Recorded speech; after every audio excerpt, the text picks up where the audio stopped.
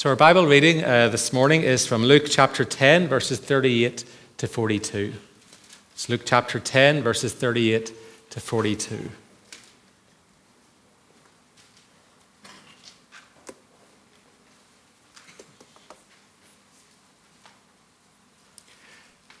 This is God's word.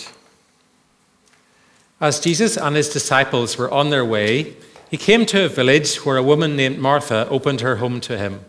She had a sister called Mary who sat at the Lord's feet listening to what he said. But Martha was distracted by all the preparations that had to be made. She came to him and asked, "Lord, don't you care that my sister has left me to do the work by myself? Tell her to help me." "Martha, Martha," the Lord answered, "you are worried and upset about many things, but few things are needed, or indeed only one. Mary has chosen what is better, and it will not be taken from her." And we thank God for his word. Well, summer is often a time for rest, to go on holiday and switch off from the busyness of work and also life in general. That is, unless you have a baby or young children and then you don't get a rest. But as a parent with older children, I can say that time does pass. But summer's also a time when many people who serve in church get a break, and we're thankful for those who step in and help out, especially to keep Sunday school going and the other things as well. But that time of rest is also a time for reflection, to ask ourselves questions like, how have I served? Are there new opportunities coming up for me to serve in church? Or do I need to change what I do as I serve? At least that's what I do, I guess. That's because I have a reflective personality, but also because I've been trained to assess and reflect in my theological training. But I think it's a good thing to do at any level. And so because I thought it'd be helpful to look at a well-known event in the ministry of Jesus that says something about service. That short account we read about Mary and Martha. It may be short, but it has deep layers of meaning. And so we need to be careful not to think that because it is short, we can take an overly simplistic message from it. For example, some people take this passage and make it into some kind of biblical personality test, like those ones you find on the internet that tell you what Lord of the Rings character you're most like. Is it Gandalf or Aragorn or Frodo? Or tell you what Winnie the Pooh character you're most like, what best fits your psyche. Hopefully not Eeyore. I can tell you that I'm not a Tigger, but I know some people who are. So in a similar vein, when it comes to this Bible passage, one author describes the two sisters like this. Mary's bent was to meander through life, pausing to smell the roses. Martha was more likely to pick the roses, quickly cut the stems at an angle, and arrange them in a vase with baby's breath and ferns. And it is true, of course, that people are different. And it's also true that just being different doesn't mean that we don't necessarily have to change. Perhaps some of us need a bit more bounce, like Tigger, and others of us need to be a bit more empathetic towards Eeyore. Another approach to this passage is to make it a prescription for the Christian life. Don't be a Martha, be a Mary. Don't be busy serving, spend time with Jesus. In some traditions, this translates to be contemplative, don't strive to be active, be, not do. But that's only half right, as we'll see. As the Christian blogger Ian Paul says, challenging this simplistic either-or interpretation of Mary and Martha, we still need people to put away the chairs.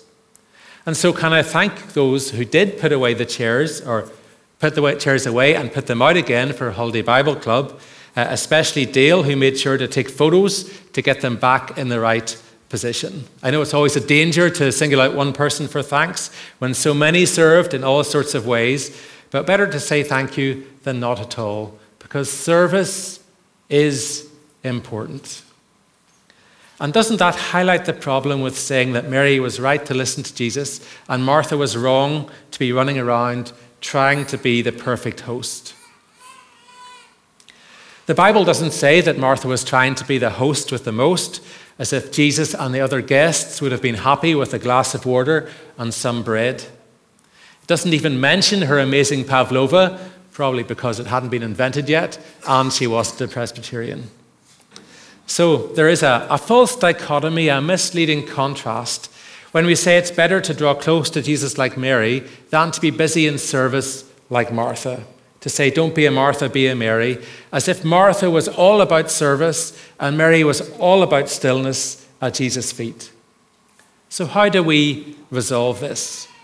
How do we learn what Luke, guided by the Holy Spirit, is trying to say to us through this text? And the answer is to pay careful attention to what it says, just like Mary paid careful attention to Jesus. And as we'll see, just like Martha also had to pay careful attention to Jesus when he spoke to her. So first, let's set the scene with a couple of things to do with context. One is the cultural context, and the other is the textual context. In other words, what Luke unfolds for us as he writes his gospel. First, a couple of things about the cultural context. One is that this is about two women. Unlike John's gospel, there's no mention of Lazarus, who was their brother. And Luke doesn't mention him because he's not relevant to what we need to learn from this passage.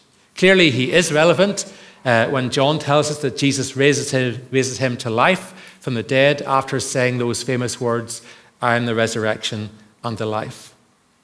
So these verses focus on these two women who, in this culture, and still in many patriarchal cultures today, were expected to stay in the domestic sphere. Their role was to prepare food and make sure the men were looked after first. And I've seen that firsthand in Kenya and Korea. Perhaps you have as well in different cultures. It was definitely not the role of women to sit at the teacher's feet in the posture of a disciple. So verse 39, which describes what Mary was doing, it actually echoes Acts chapter 22, verse 3, when Paul says he was educated at the feet of Gamaliel. And so this image or this picture of somebody being educated at the feet of somebody was the posture of a disciple. Now, it's not that women weren't educated in the Bible in those days, but it wasn't at the feet of a teacher as a disciple. That was a male privilege which Jesus overturned. Mary was supposed to be in the kitchen with her sister. Secondly, it's important to know that in this culture, hospitality was incredibly important. And that means it's inconceivable that Luke intends Martha to be criticized for being busy providing hospitality for Jesus and the disciples and anybody else who had turned up to see this amazing miracle worker and teacher. Mary was doing what she was doing, and Martha was doing what she was doing, and both were honoring Jesus. So the problem was not with what Martha was doing, and that's good news for anybody who serves in church, especially in practical ways like catering. We see this more clearly in the textual context of what Luke was writing. So Luke orders his material by theme, not always by chronology. He doesn't have a Dear Diary approach that says Jesus did this today, and the next day he did that, and so on and so on. There is an overall chronology leading to the cross and the resurrection, but in between, Luke is more interested in making connections and exploring themes for our benefit as readers. So earlier in the chapter, in verses 5 to 7, after that famous verse we looked at with the children, we read about Jesus emphasizing that hospitality is absolutely critical to his mission. So he tells these 72 missionaries that he's sending out, verse 5, when you enter a house, first say, peace to this house. If someone who promotes peace is there, your peace will rest on them. If not, it will return to you. Stay there, eating and drinking whatever they give you, for the worker deserves his wages. Do not move around from house to house. Then straight after that, in Luke chapter 10, is the parable of the Good Samaritan, which is probably better named the parable of the good neighbor. And again, we see the huge importance of hospitality as the Samaritan pays for the innkeeper to provide all that is needed in hospitality for the man who was attacked by robbers. And so then we can see clearly that Martha is doing exactly what Jesus expects her to do. And the problem is not with her doing, with her serving, it's with something else. So now we have set that scene, we can see more clearly what we can learn from this event in the life and ministry of Jesus. And it comes down to this. Our attitude is super important. Mary's attitude led her to sit at the feet of Jesus and learn from him. Martha, on the other hand, was distracted, as Jesus points out in verse 41. She was worried and upset.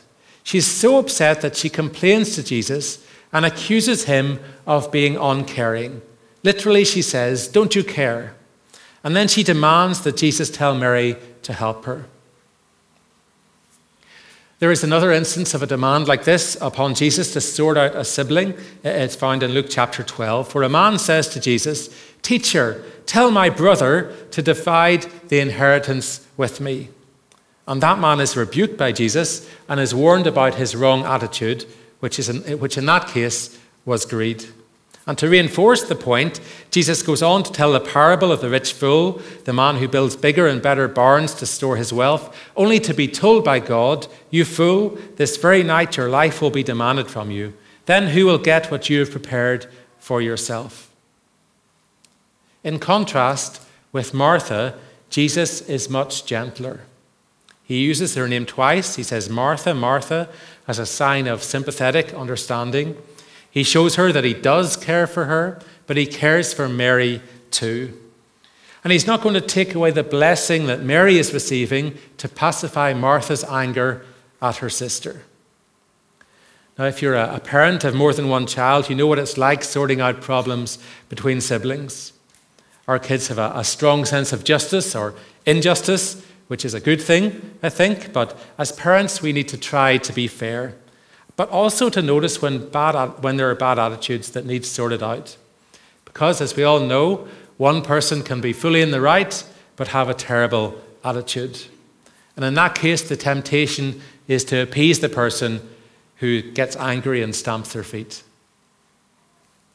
So Jesus could have resolved the presenting problem by calling Mary to help her sister for a little while.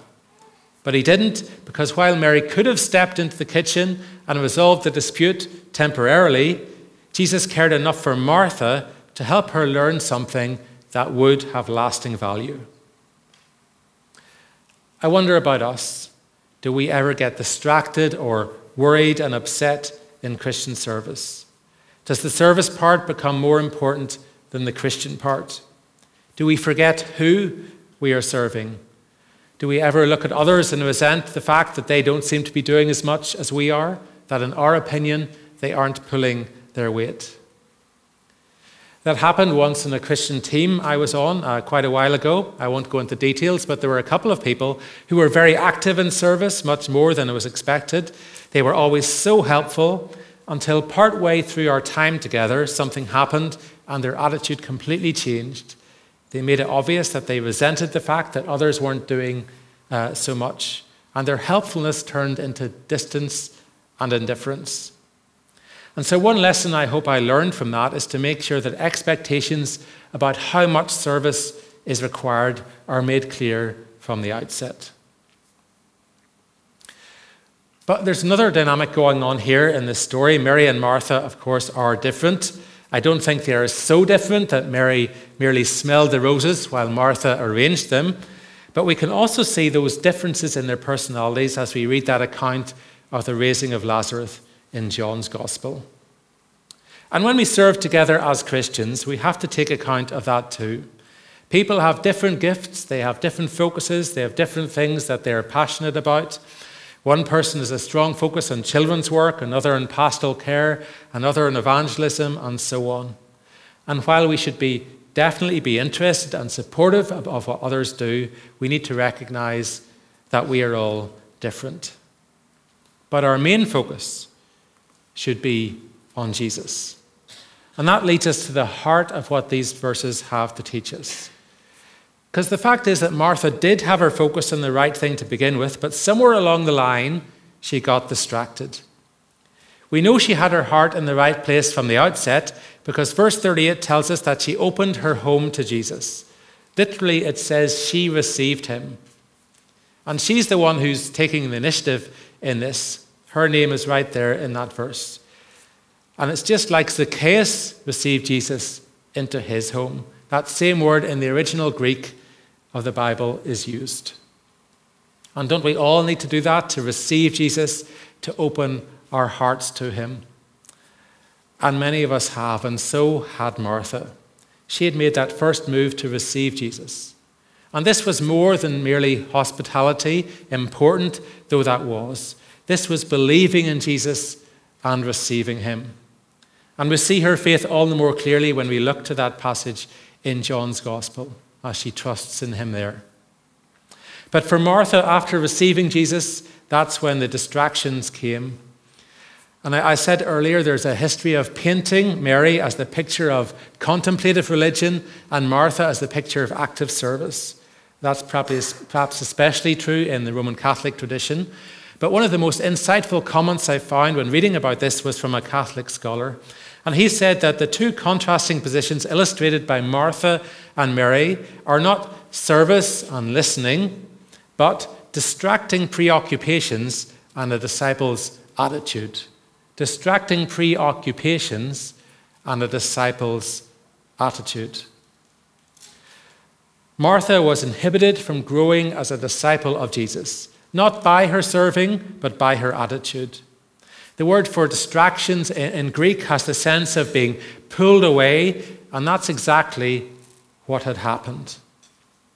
And so Martha needed to be drawn back from the distractions and have her focus recentered on Jesus.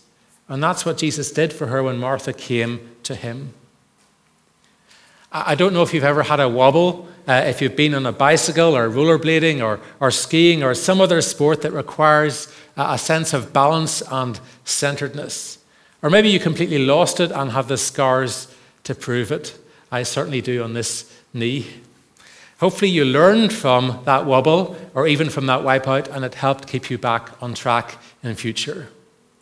Some of you know that Giles Page taught me how to snowboard. And when you're learning to snowboard, it demands total concentration. Any distraction and you catch an edge and whack, you're down in the snow. I was really glad that I had a helmet and padding down the back of my trousers, because you fall backwards or forwards. My recommendation is, if you're learning to snowboard, do it at a time when the snow is nice and soft. Or try skiing, it's more forgiving. But above all, make sure you have a good teacher like Giles. And that's what Jesus does for Martha in this moment. When she wobbles, he's a good teacher. He doesn't tell her off for demanding that he, the King of the universe, who put all the galaxies in place, must agree with her and sort out her problem with her sister. No, he gently shows her the right way, which is that Mary, with her focus on him, has chosen the best way. It's not that Martha needs to stop serving, but as Philip Ryken says, we need a Mary heart in a Martha world, offering Martha's kind of service with Mary's attention to Jesus. So, if you're having a break from the way you normally serve in church, or you're looking ahead to new opportunities to serve, or even if your service continues over the summer, take some time to sit at the feet of Jesus. Maybe even be like Martha and bring your concerns, your distractions to Jesus, and allow him by his Holy Spirit to recenter you on him, so that your service might always and only be for his glory and the good of others. Someone has said that we can only give out of what we first receive, and that is so true. A few Sundays ago, James was speaking about Sabbath rest, and that is certainly part of it. We can't function if we're overburdened and distracted by excessive busyness. God has designed us to both work and to rest. He's also designed us to function out of a relationship with him by spending time with him and learning from him. So what does sitting at Jesus' feet look like for you? There are all sorts of ways that we can learn from him. Listening to sermons is only one. Prayerful daily Bible reading is another. Going for a walk and taking time to pray is another, or a run. That's what I like to do. Meeting people for Bible study and prayer is another. But we need to make sure that it's not a tick box exercise. Don't let it be something you do because you know that you should do it, but you need to do to get out of the way so you can give your attention to all those other things that are pulling at you.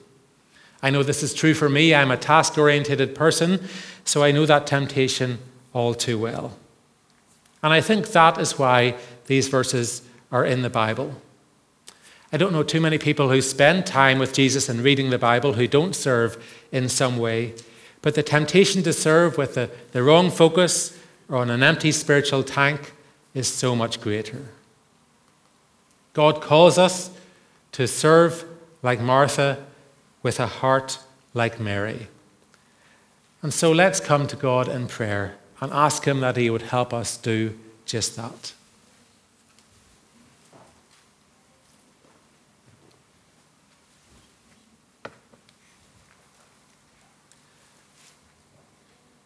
Father God, we thank you for these words in the Bible that teach us about being centered on you.